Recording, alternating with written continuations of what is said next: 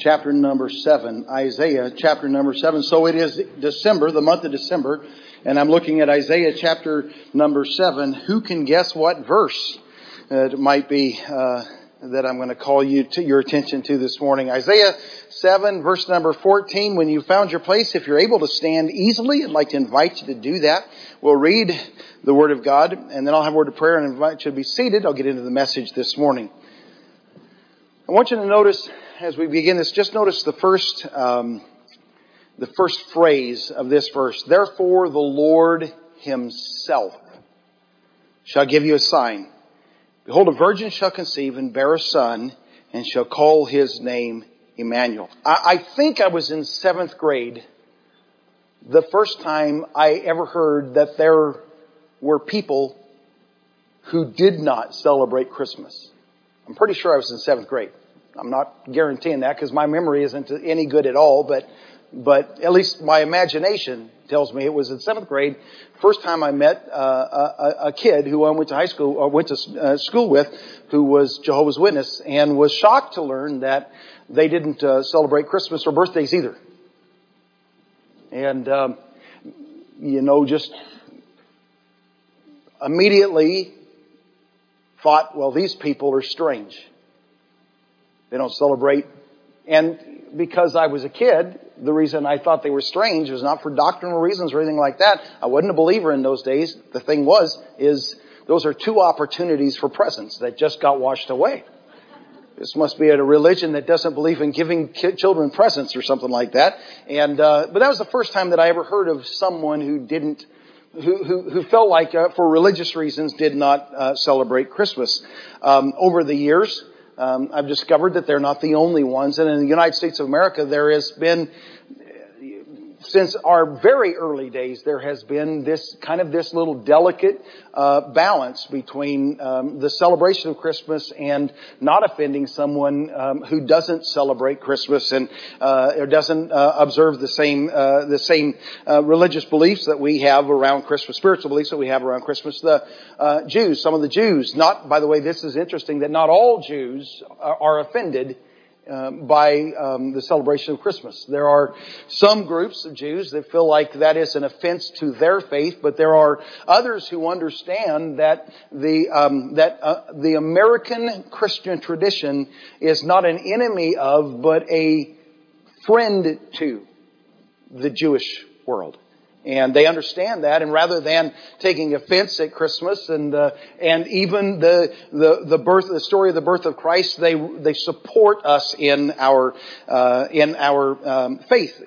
Then there's the Jehovah's Witnesses. There's some Jewish people who don't celebrate Christmas. There are I couldn't think of it, the Ebenezer Scrooges of this world who take offense to this to the commercialization of Christmas. So this must be pretty old, since the Miracle on 30-something Street that my wife makes me watch every year after on Thanksgiving is 32nd, I think it is 35th, 34th, 37th, 30. Anyway, the Miracle on 30 Watt Street, and that was written, in the days of black and white and all of that kind of stuff, black and white television. They're already, there's a lot of isms in this world, but the worst is commercialism. And so already that was a problem in those days, and there were people who complained about it at that time. As long as I can remember as a Christian, I've heard people complain about, that they put out the Christmas decorations earlier and earlier and earlier and earlier every year, at the stores and that kind of stuff. And pretty soon they just won't have any reason to put them away, and you just leave them up all year long, and that kind of a thing. And so that people can buy stuff for Christmas and just be thinking about it all year long. And but there are those who complain about it for those things. And by the way, I will just mention this. So here's the thing: I don't have a problem with that Christmas gets longer every year. There was the 12 days of Christmas and the 24 days of Christmas, and now there's the 365 days of Christmas. I don't have a problem with that. I don't really have much of a problem with that myself. But I will say, the earliest Christmas, the Christmas tree went up on December 24th, And the reason for that is because they were going to hang candles on it and light those dudes. And if the tree was any older than 2 hours, it was going to burn up and your house along with it. And so, you know, but we have low heat light systems that now you can leave your tree up forever and ever and ever. And we bought a tree yesterday. So we have a rule in our home, and you know, this has nothing to do with our Ebenezer Scrooge issues, but in our home, the Christmas tree isn't supposed to go up until after December 16th because Anita wants to be able to celebrate her birthday. She doesn't want her birthday to get overwhelmed by Christmas. And so you don't have Christmas until after you have Anita's birthday. But now you can't get a Christmas tree. Well, you can if you go to a store. But you can't chop down a Christmas tree. None of the tree farms are open after the 16th. And so we got our tree yesterday, and we got a tree that they guaranteed would last us until February. And it'll be up that long too. And so we get a late start, but we stay at it for a long time. Anyway, but you know, all those different things. And then when I became a believer, I was a young adult when I became a believer, started getting earnest in my faith, and I learned that there were some groups of Baptists that were opposed not only to that were opposed to the celebration of Christmas, and the first time that I ever heard that the concept that Christmas is really a pagan religion, and that just got that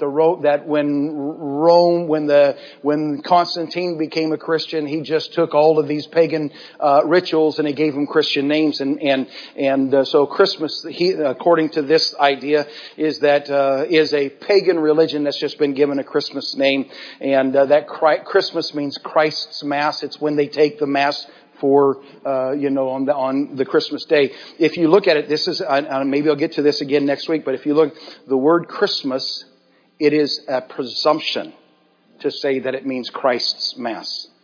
It isn't spelled Chrisistmass. It's spelled Christmas. The Mass is not a reference to Catholic Mass. That is a misunderstanding. That is a leap that is taken by people who assume that the Catholic Church is the oldest church in the world, and that the Protestants are those who purified the Catholics. The Mass is not, the word Mass is not Mass. It means something sent or a message is what it means. Christ was sent. That's what it means. Or the message of Christ. It's not Catholic at all. Anyway, so that will probably come up in another message at some point. But we do this in a lot of areas where we assume things. Someone said, and it sounds good to us, and so we just assume it. And we do this in a lot of things. We really need to learn to study a little bit. And more than just Facebook. All right, just so you know. Anyway, but there are some forms of Protestant Christianity, and this will probably come up in next week's message.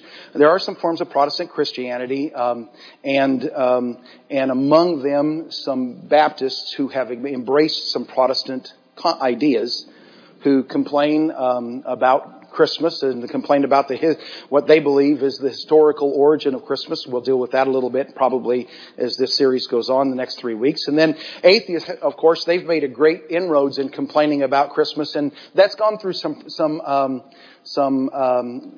evolution, hasn't it? The atheistic problem with Christmas. There's a couple of years ago, it got to where you weren't allowed to say people in commercial businesses weren't allowed to say Merry Christmas. They had to say Happy Holidays. And that was an attempt to kind of do away with at least the Christianity part of Christmas and get that out. And these days it seems like there are even further inroads. I think I mentioned maybe last week I mentioned, did I mention? In my mind, in my imagination, I think I remember telling you about going to the bank where the bank, it couldn't put up any decorations. They could play Christmas music, but they couldn't put up decorations. How silly is that? Anyway, so I frankly think putting the music up is better than the decorations, because the decorations people can use any way they want to, but the music, some of that music, is about Jesus. And anyway, but that's just me. Then, of course, the Muslims in America, they're influencing leaders of government and businesses to kind of cut down and curtail the celebration of Christmas and all that. And it seems like there is an attack against Christianity that can focus on Christmas. And I just like to suggest that you and I as believers, as independent fundamental Baptists, we ought to have no part of that attack on Christianity that is focused on Christmas. So I want to bring a series of messages starting today.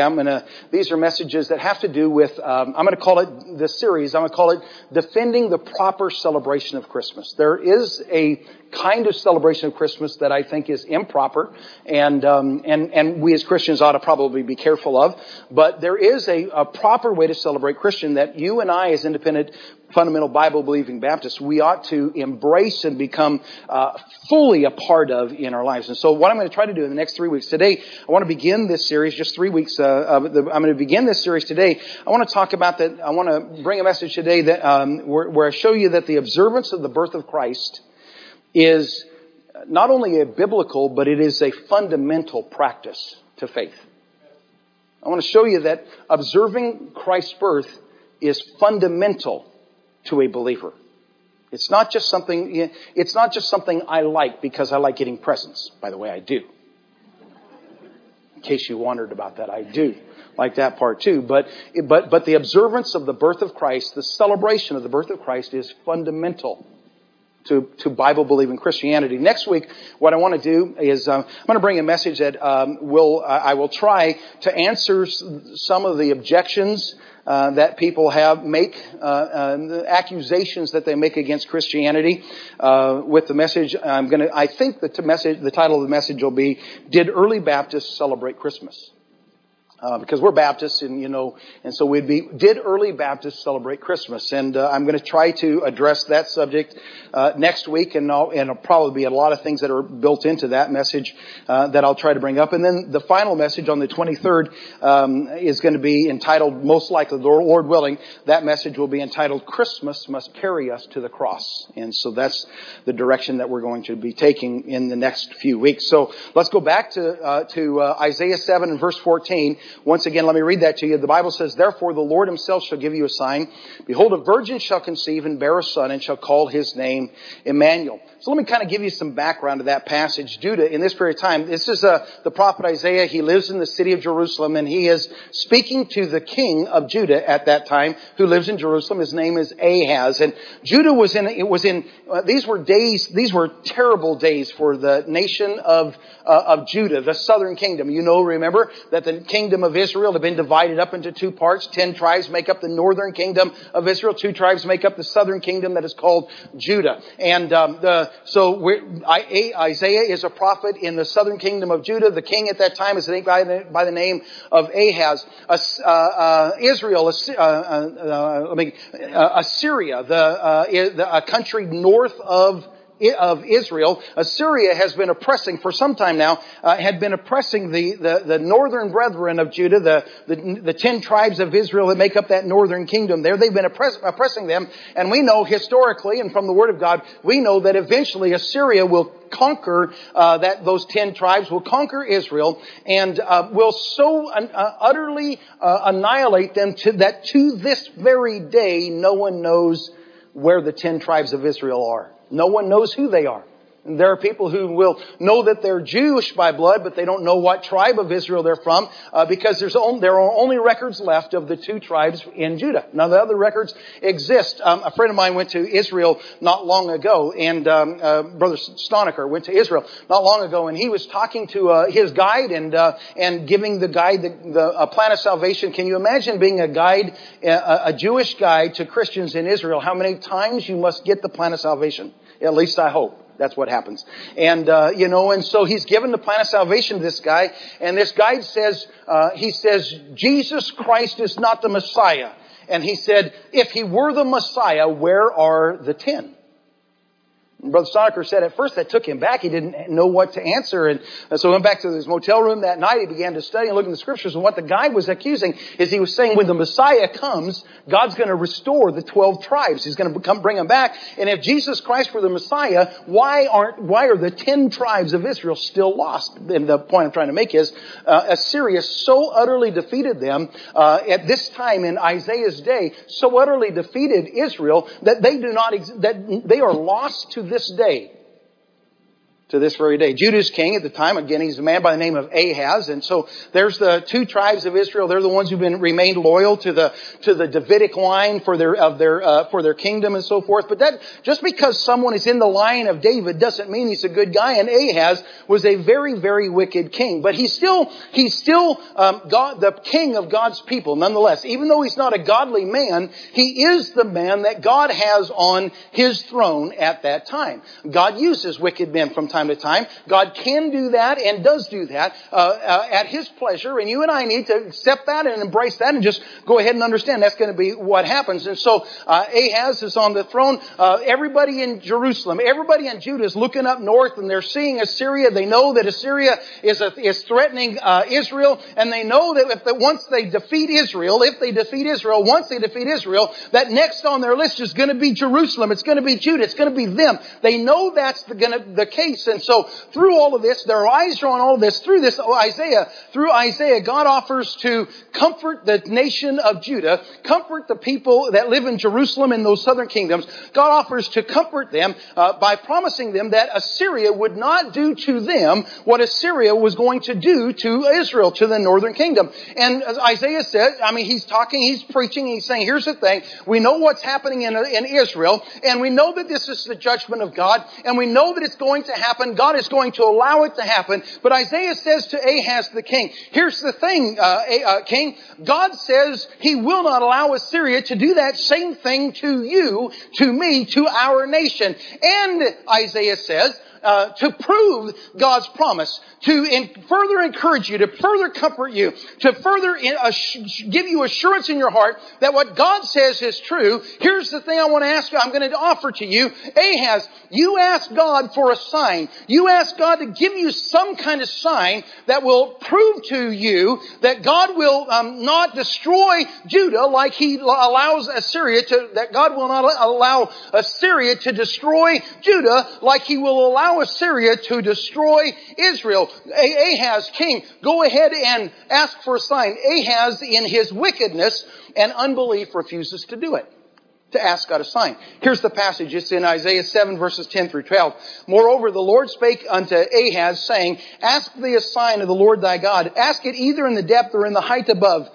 But Ahaz said, I will not ask, neither will I tempt the Lord. Now, I don't have time today, and it's not the purpose of this message to try to explain why Ahaz, why this is the case. But when Ahaz refused to ask for a sign, this wasn't out of humility. This wasn't out of being, God, I don't need a sign from you. I believe what you say. It's not like that. When Ahaz refused to ask a sign from the Lord, he is doing it out of wickedness. He is doing it out of unbelief. He didn't believe the message of the prophet. He did not trust God for anything. And he mocked the very idea of God with the words, neither will I tempt the Lord. I'm not going to ask God. I don't even believe in that God. I'm not going to ask God to give me a sign. I don't believe what you're saying, Isaiah. I don't believe the Word of God. I don't believe in the God that you preach. I don't believe anything of this. I don't believe any of those things. I'm not going to ask some stupid sign from some stupid God that doesn't stupidly exist, is what he's doing there. He is mocking the very idea. And so the next thing, I'm not going to ask a sign. I don't believe in that God. I won't ask a sign from that God. And Isaiah says then in verse 14, therefore, the Lord Himself will give a sign.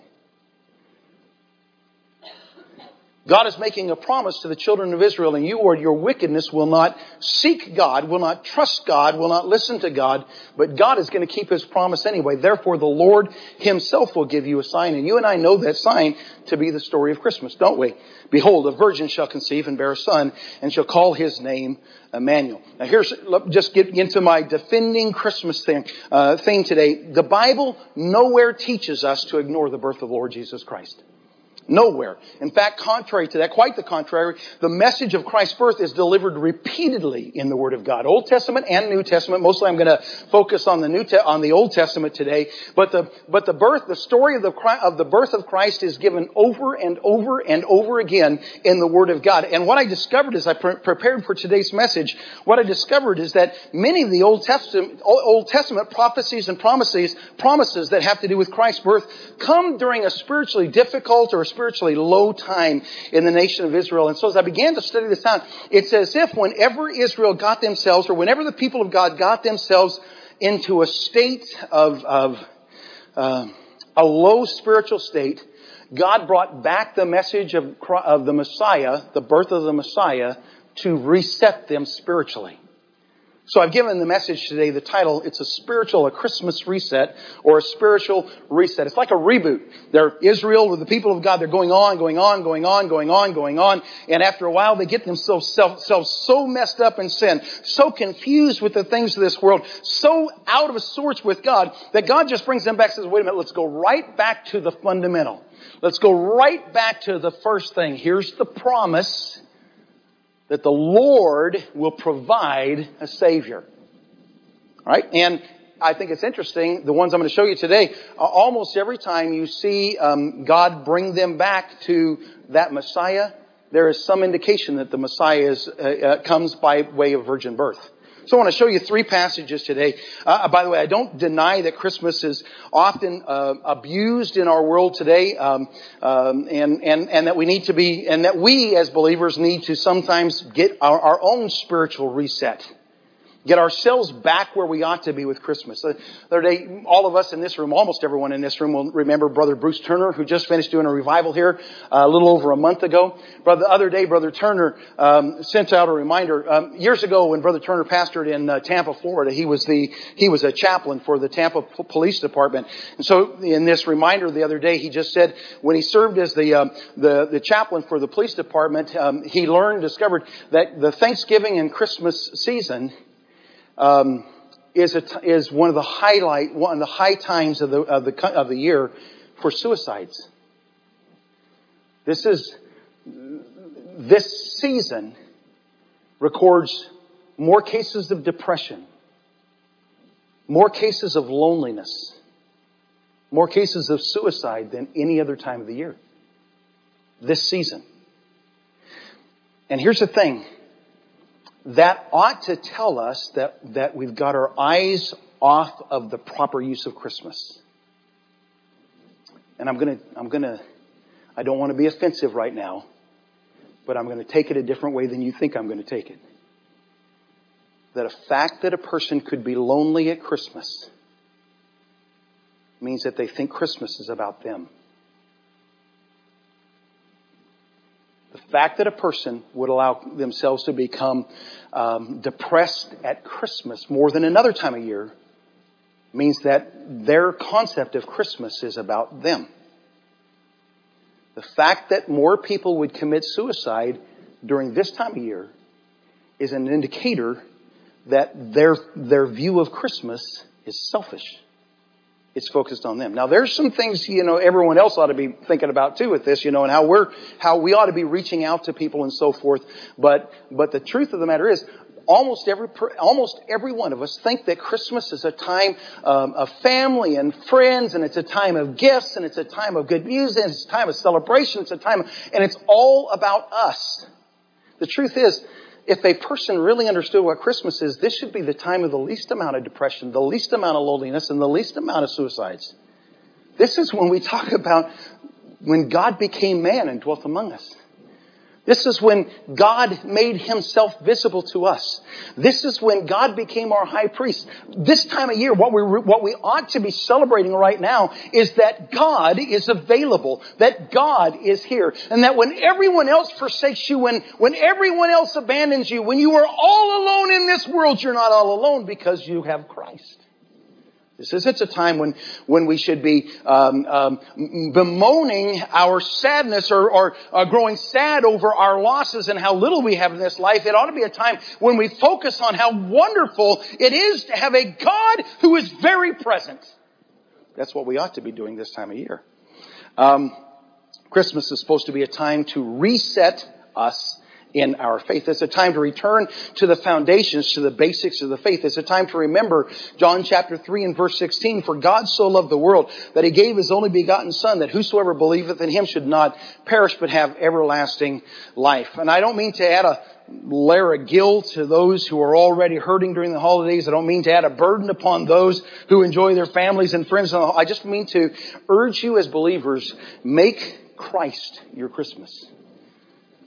Let Him kind of start you all over again, right at the foundation, right at the beginning, right at where we start out, that there is a God who loves you and gave His Son for you. So I've already explained to you and said that what happens is over and over in the Old Testament, we've got these passages that take us back to the person of the Lord, to the birth of the Messiah, and kind of rebuild the people. We've already looked at Isaiah chapter 7. I want you to look at 3 more with me. We're just going to do it kind of quickly, and there's a lot of verses, but I'll go through this very quickly with you today. We won't take long with this message. I would say as promised, but I hope. All right. And so the first passage, I want to talk about the seed of the woman. Very first time really that we find a Christmas story in the Word of God. And you may have to think it through a little bit to see that this is a Christmas story, but that's in fact what it is. The first time we find the Christmas story is actually in Genesis chapter 3, verses 14 and 15. The Bible says, the Lord God said unto the serpent, because thou hast done this, thou art cursed above all cattle, above every beast of the field.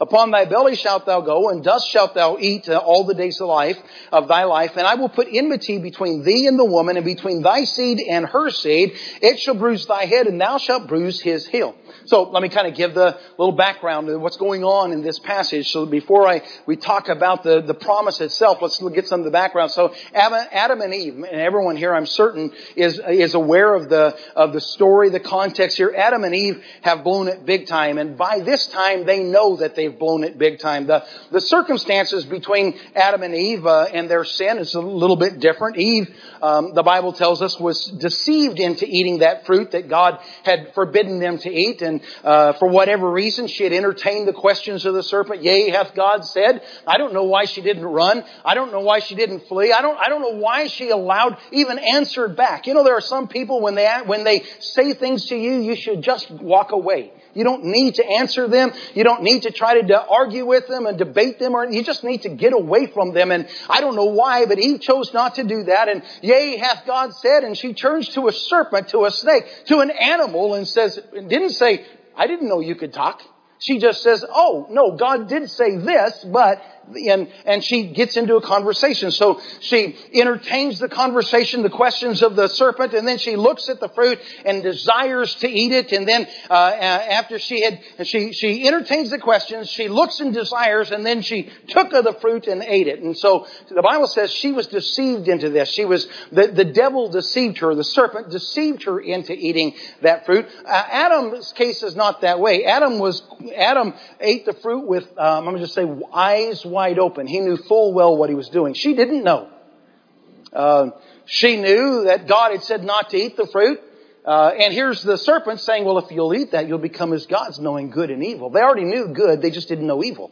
The devil didn't tell her that part of this thing. If you eat that, you'll get to experience evil. You'll get to experience disobedience. You'll get to experience the consequences of a broken fellowship with God. Serpent didn't tell her that part of the story. And so she eats the fruit being deceived. She doesn't know completely what she's doing.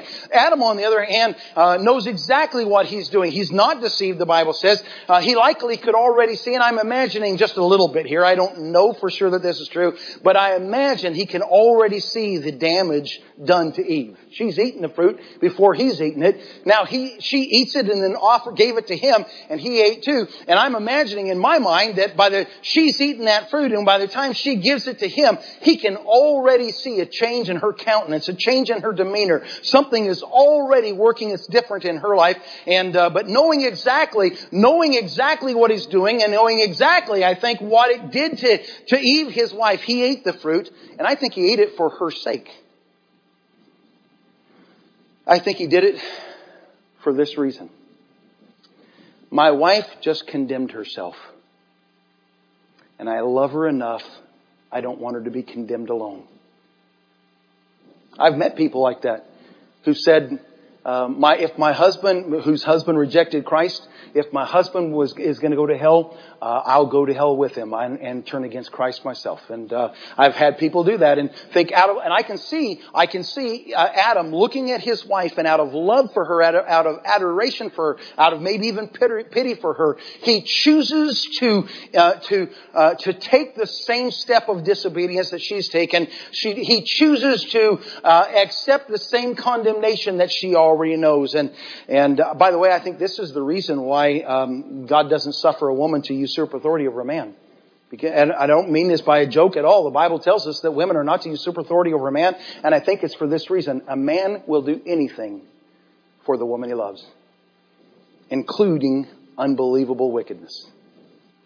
I think that's why God doesn't want her to have that kind. She's already got a power over him. He doesn't want her to have this extra bit of power, and let her be a leader, because she will lead him to do things that he knows better than doing. But he'll do it anyway for the sake of the woman. But there are differences between the circumstances of Adam and Eve, but there's no difference in the consequences of their sins. Now, because they've sinned, now they knew evil, and now they were ashamed. And in my mind, I'm thinking to myself, the Bible says after they ate the fruit, they were ashamed. They knew that they were naked and they were ashamed. I wonder if Eve already knew. She gave that fruit to Adam. I wonder if she already knew. And I wonder if that's at least one of the things. There has to have been, in my mind, a change in countenance with Eve. And she understands sin. She understands evil. She understands shame and nakedness. And Adam has to be able to see that. Anyway, so now they both know evil and they're ashamed of it. And because of their sin, they're both going to be judged because of it. The sin of Adam and Eve would not only affect them, but we know from the Word of God that it's going to affect all of their children after them. They would be their children, they and their children.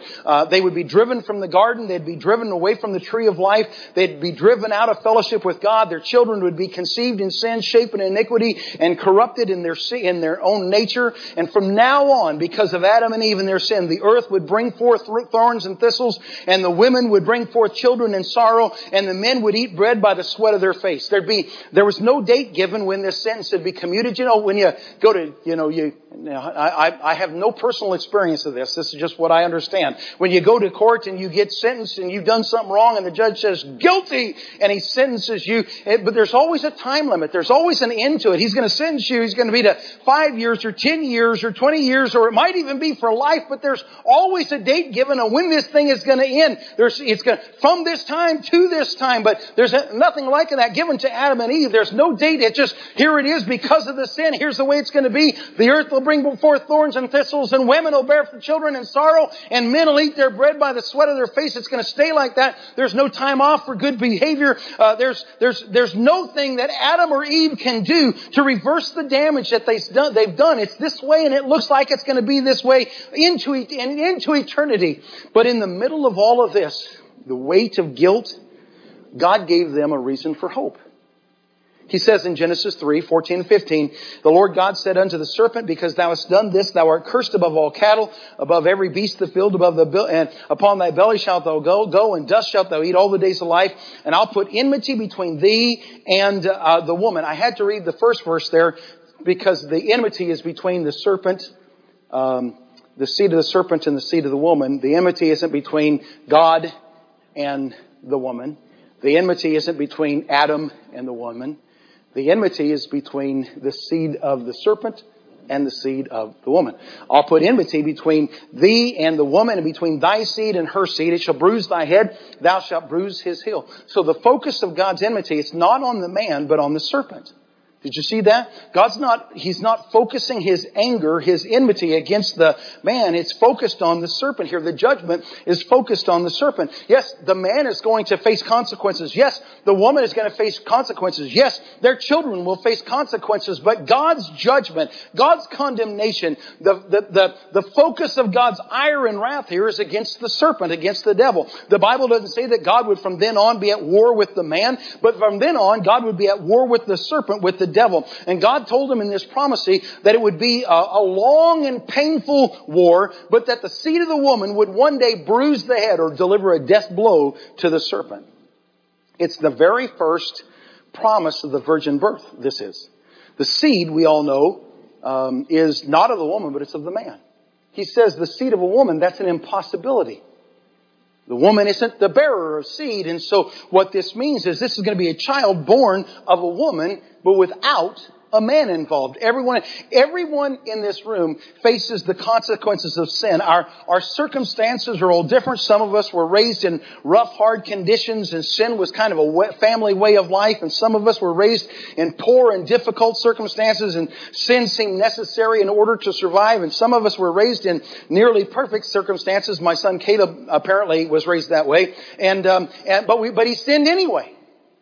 We sin anyway. Whatever the circumstances behind our sin, here's the thing, Galatians chapter 4, verses 4 through 6. Whatever the circumstances behind our sin, the Bible says when the fullness of time was come, God sent forth His Son, made of a woman, made under the law, to redeem them that were under the law, that we might receive the adoption of sons. And because we are sons, God has sent forth the Spirit of His Son into our hearts, crying, Abba, Father. And so here's point number one. When your sins burden you down, go back to Christmas. For God so loved the world that He gave His only begotten Son, that whosoever believeth in Him should not perish but have everlasting life. Then there's the story of the stone cut without hands. This is in Daniel in chapter number 2, verse 34. Thou sawest till that a stone was cut out without hands, which smote the image upon his feet, and that were made of iron and clay, and brake them to pieces. So let me give you the story here. The children of Israel messed up, all right? The first one's Adam and Eve. They messed up. Now it's the children of Israel. They've really messed up. Despite all of the advantages that they had as the people of Israel, and they did have advantages. They were the apple of God's eye. They were the possessors of the Word of God. They had been gifted of God they had men gifted of God to lead them and to correct them and to get them on the right path. But they got off course anyway, so badly, in fact, that 10 of the tribes were essentially annihilated. We already spoke about that. And the last 2 remaining tribes had been conquered by the Babylonians and taken into captivity. It's a terrible situation, this idea of captivity. The city of Jerusalem has been torn to the ground. The temple has been broken down so that there's not one stone remaining on another. And they have been taken over by another country, taken into another country. But although the situation was terrible, God had superintended this thing. Nebuchadnezzar, the king of the victorious nation against Jerusalem, had taken from among these Jews some of their brightest young people and given them a place of prominence. We know them: Daniel, Shadrach, Meshach, and Abednego. And maybe there were some others, but the Bible focuses on these 4, and one of them in particular, Daniel. And so now these 4 are given places of leadership, prominence. They have access to Nebuchadnezzar. And so one night, King Nebuchadnezzar has a dream, and the dream troubles him so that, he wakes up troubled by his dream, but he can't remember the dream. Have you ever had that happen? I had a dream that made me where I couldn't sleep. I'm scared to death. I don't want to go back to sleep because that dream scared me. What was the dream about? I don't know.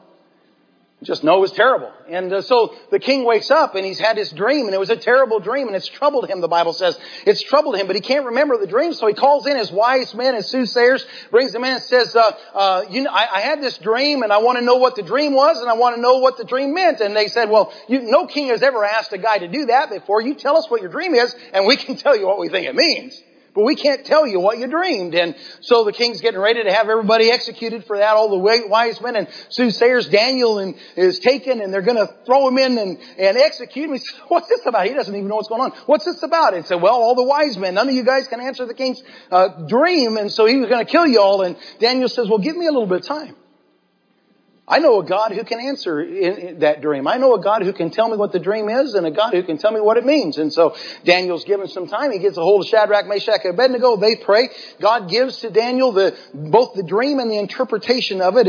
And so he goes back into the king, and he describes to the king his dream. And I'm going to try to do this quickly. He says, you in your dream, you saw an image. And the image was, the head was made out of gold, the chest and arms were silver, the belly and thighs were brass, the legs were iron, and the feet were iron and clay. And he says, as you saw this image up there made of all those things, and while you're looking at the image, all of a sudden there is a stone that's cut out without hands that comes, and it destroys the image and becomes a mountain. That's the dream that you saw. And then Daniel interpreted the dream for the king, and he says that the image that you saw represents the 4 great empires that will happen in history. And King Nebuchadnezzar, you're the head made out of gold, and after you will be the Medo-Persian Empire. And he doesn't say Medo. We know historically that this this is what happens. After you there's Babylon, and then there's the Medo-Persian Empire. That's followed by the Grecian Empire. That's followed by the Roman Empire. And so all of that has already happened. Historically, all of those things have already happened. But he says, then king, you saw this image, these empires that are going to come up after you. You saw this image, and then you saw a stone that was cut out without hands, and it came and it destroyed the image. It destroyed those empires. Now we know that stone to be the Lord Jesus Christ. Let me give you a couple of verses. Genesis 49 and verse 24. The Bible says, but his bow abode in strength, and the arms of his hands were made strong by the hands of the mighty God of Jacob. It says, the mighty God of Jacob. From thence is the shepherd, the stone of Israel. The Messiah, the shepherd, one of his names is the stone of Israel. 1 Corinthians chapter 10 verse 4. And did all drink of the same spiritual drink, and all drank of that spiritual, all did drink the same spiritual drink, for they drank of that spiritual rock that followed them, and that rock was Christ. King, here's what you saw. You saw the 4 great empires that will happen in human history. And as you watched it, you saw it. You watched it until one who was made without hands, the Messiah, comes and destroys those kingdoms and establishes his own kingdom. He is giving him a reference to Jesus Christ, to the Messiah's coming. And because it's a stone cut without hands, that's the virgin birth. And it destroys the kingdoms. That's his first coming. It destroys the kingdoms. That's Jesus' second coming. And here's the thing. Jesus is coming again. And when he does, he's going to defeat the kingdoms of this earth. He'll establish his own kingdom. And again, the fact that it was cut without hands, it's representative of the virgin birth.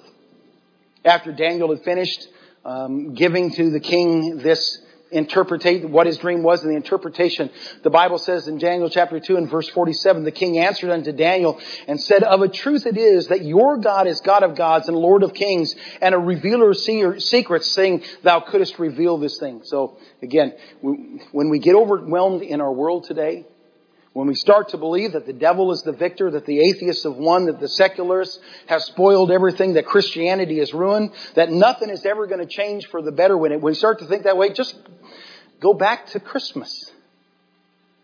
For God so loved the world that he gave his only begotten Son, that whosoever believeth in him should not perish but have everlasting life.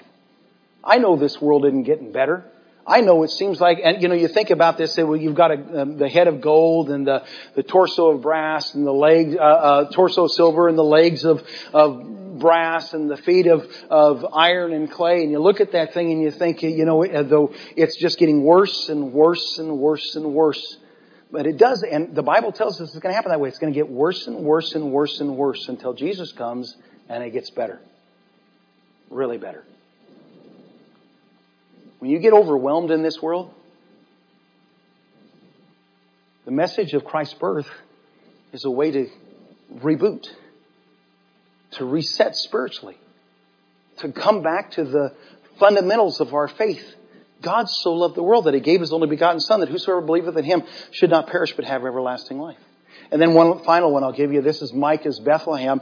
In Micah chapter 5 and verse 2, the Bible says, but thou, Bethlehem, Ephratah, though thou be little among the thousands of Judah, yet out of thee shall he come forth unto me, that is to be ruler in Israel, whose goings forth have been from old, from everlasting. Now, give a little bit of background. Micah and Isaiah are prophets in Judah at the same time.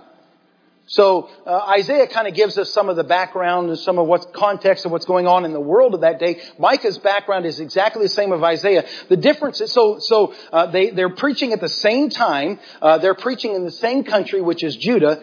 They're preaching the very same message. The only difference is that Isaiah is a big city preacher. He preaches in the city of Jerusalem. Micah is a country preacher. But they're preaching the same message to the same people at the same time. I want you to notice Micah chapter 5 and verse 1. The Bible says, now gather thyself in troops, O daughter of troops. He hath laid siege against us, that they shall smite the judge of Israel with a rod and upon a rock. And interesting. So, gather thyself in troops, O Israel. And then the next verse is, but thou, Bethlehem, Ephratah.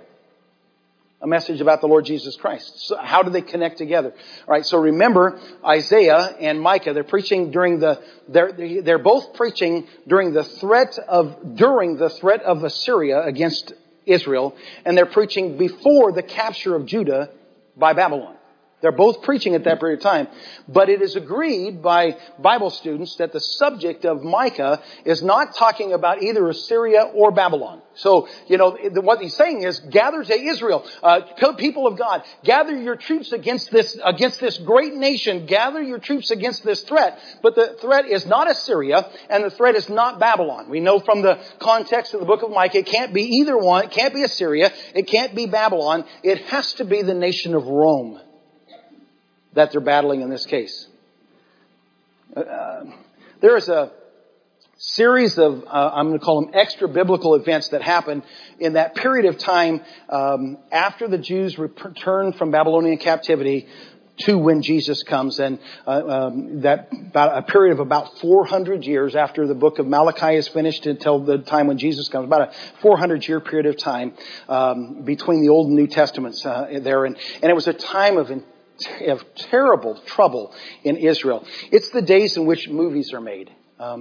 This period of time, the 400 years, it's a time when movies were made about the time Alexander the Great lived during this 400-year period of time and conquered the world in his day during that period of time. Alexander the Great tromped his way through Israel to go to and establish his city of Alexandria in Egypt. Mark Antony and Cleopatra, that's all happening in this 400-year period of time between the Old Testament and the New Testament. Caesar and Brutus, Brutus, and all of that happens. Brutus, turning against his friend Caesar. All of this happens during that 400-year period of time between the Old Testament and the New Testament. During this period, Greece had conquered Jerusalem, and Antiochus Epiphanes had defiled the altar in Jerusalem by sacrificing a pig in the altar of the temple there in Jerusalem. That happened about 200 years before the Lord Jesus Christ. Rome conquered Greece around 150 years before the Lord Jesus Christ.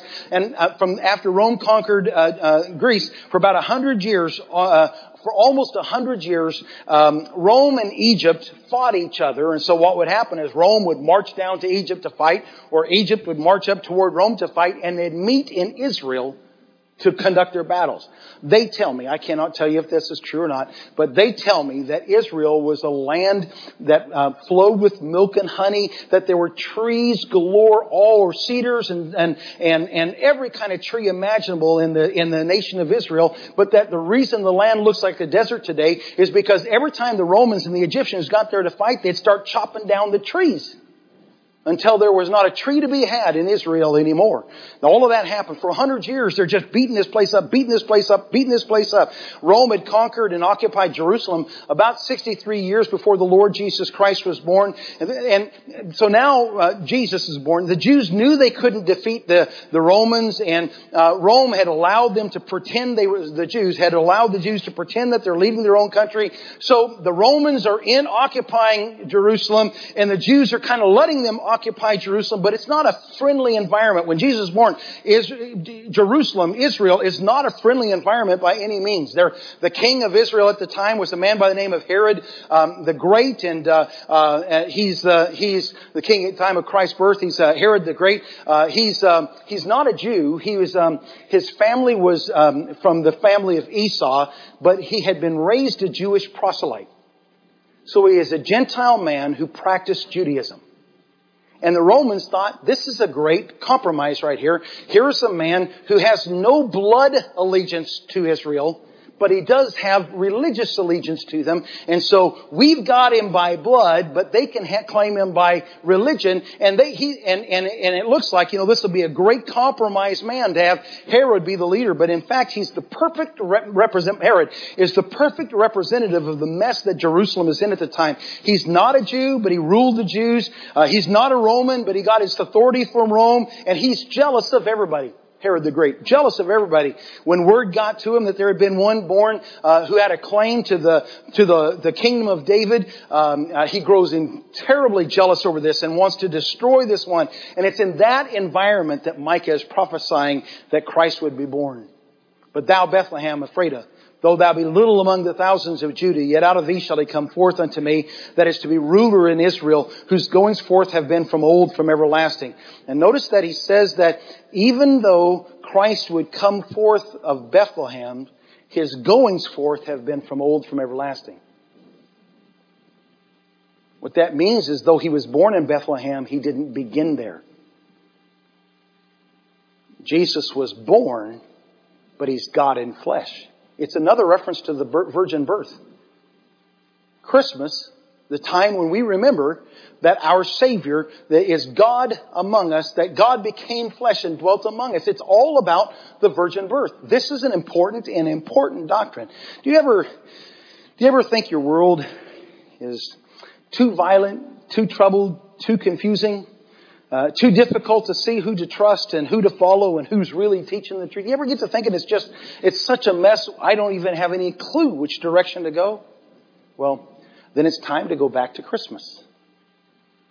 For God so loved the world that He gave His only begotten Son, that whosoever believeth in Him should not perish, but have everlasting life. Now, I've only given you a handful of Bible passages that point to the birth of the Lord Jesus Christ. I didn't bring up anything from the New Testament passages. 2 out of 4 of the Gospels give you at least 2 and sometimes more than 2 chapters on the birth of the Lord Jesus Christ. John, the book of John, implies the Christmas story, the birth of Christ in John chapter 1 and verse 14, and then again in John chapter 3 and verse 16 that I've brought up. Paul speaks about it in Galatians chapter 4. I read that passage to you already. And so over and over and over again in the Bible keeps taking us back to this time, the birth of the Lord Jesus Christ. And so while the Bible nowhere forbids or even discourages us from celebrating the birth of Christ, it does repeatedly take us back to the birth of Christ as the one who forgives our sins, as the hope for our future, and as the focus when we've lost our way in this world. I'm just going to tell you, those people who try to cause you to doubt Christmas, well, your church is pagan. Your church has embraced a pagan holiday because they celebrate Christmas.